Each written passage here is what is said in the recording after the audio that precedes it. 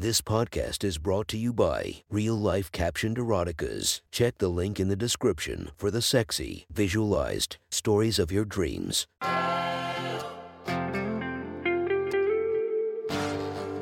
Welcome to My Sexy Stories. Enjoy your night or the start of your day, made spicy by our imaginative stories. Feast your eyes to the inspiration of this story, Autumn Falls. Check her Instagram linked below and enjoy listening to My Sexy Stories. The next story is posted by user Southern Scribe from our /erotica. The title of this post is The Beach. Sit back and enjoy the story. Work has been crazy these past couple of months, with things picking back up in the industry. I've seen the overtime at work picking up as well. 3 months of 13 on and 1 off has more than took its toll on my mind, body, and soul, not to mention these are 12-hour days I'm putting in. It was time for a change of scene and a chance to reset myself. I'm using my vacation time. I need to get away for a bit. I figure with things starting to level out, now is as good a time as any, I told my boss one morning. Good. You know things are still rolling on, but you have put in more than exceptional work lately. How much are you taking? He asked with a fraudulent excitement. 2 weeks. I have it saved up, and with this overtime, I have plenty of extra dollars to fold.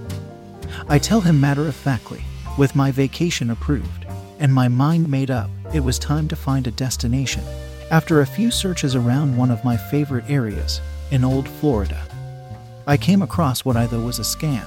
A cozy beach house that was recently renovated, had 5 bedrooms, and was just a short walk down to the sand.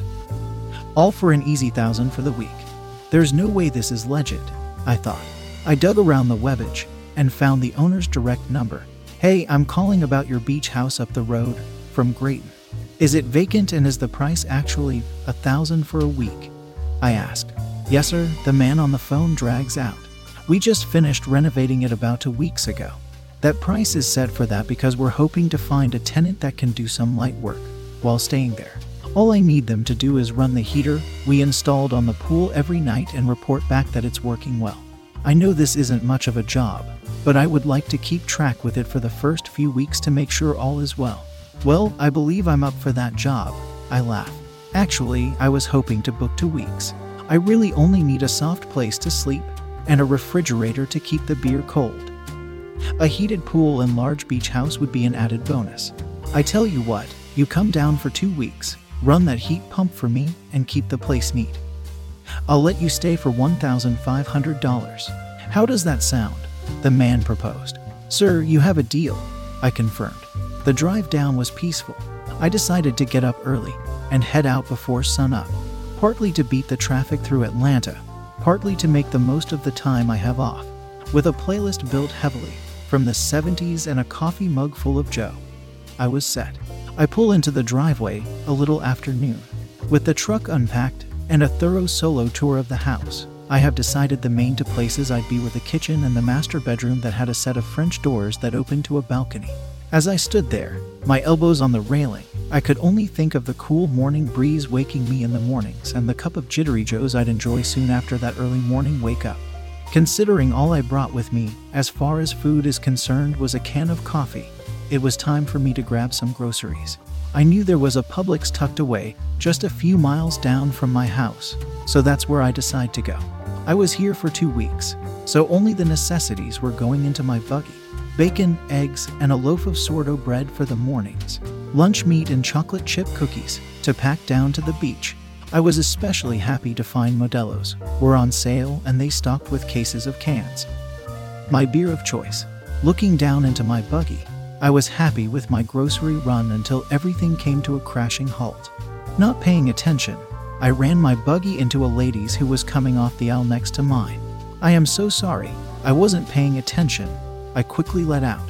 No, it's okay, I was looking up and not watching where I was going, said the beautiful woman in front of me. I couldn't help but fall into her beauty as she stood there wearing that orange sundress with thin spaghetti straps lapped over her dark, sun-kissed shoulders. Are you okay? I asked her concerned. Oh yes, I'm fine. I just hope my beer isn't shaken up too badly, she says playfully. I look down into her buggy and smile. Modelo, what a great choice of beer, I say as my smile widens. Look at that. Looks like you have a good taste in adult beverages as well, she says. Most of the guys your age are out on the beach, pounding those seltzers drinks and making a fool of themselves. Not trying to buy into the age comment, as this lady was in her mid-40s if I had to guess. I respond with a, I like to think I'm cut different from most guys my age. If I'm pounding anything on the beach, it sure isn't going to be seltzers. Well, what do you usually pound on the beach? She asks with a stern but fun look to her feminine face. No way, she called my bluff. I said it halfway, hoping it would pass by, but maybe leaving her with the feeling that a 29-year-old just flirted with her. But she actually picked it up and hit it back to me. Like I said, not seltzers. Not sure if it would be any kind of drink, honestly, I say with as cool of confidence as I could. Well, I hope you enjoy your Modelos as much as I will mine. And make sure you wear your sunscreen, she says playfully as she begins pushing her buggy beside mine as she passes by. I would say you do, but it looks like you have the suntan under control, I say as she passes next to me. She turns in and smiles the most breathtaking smile I've seen in years. Without another word, I watch her as her dress dances and sways down the aisle, brushing just over her pretty flip-flopped feet and painted toes, the white popping off her dark skin. What a rush talking and flirty with such a woman. Her feminine energy was intoxicating. Definitely wasn't what I expected to find on my first day down here, but it was certainly welcomed. Her husband must be a happy man, I thought as I loaded my groceries in the truck. Georgia, huh? The familiar voice calls out.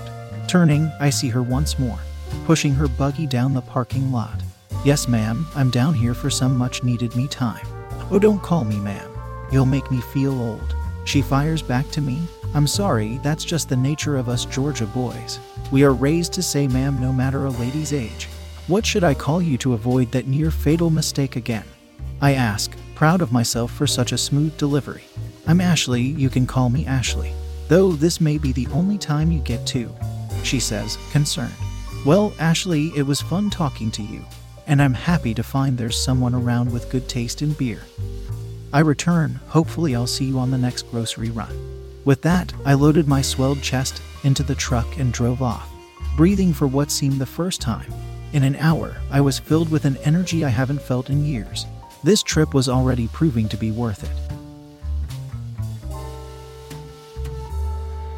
If you want to listen to more of my sexy stories, go subscribe and be regaled by 5 stories each and every day. Thank you for listening to My Sexy Stories.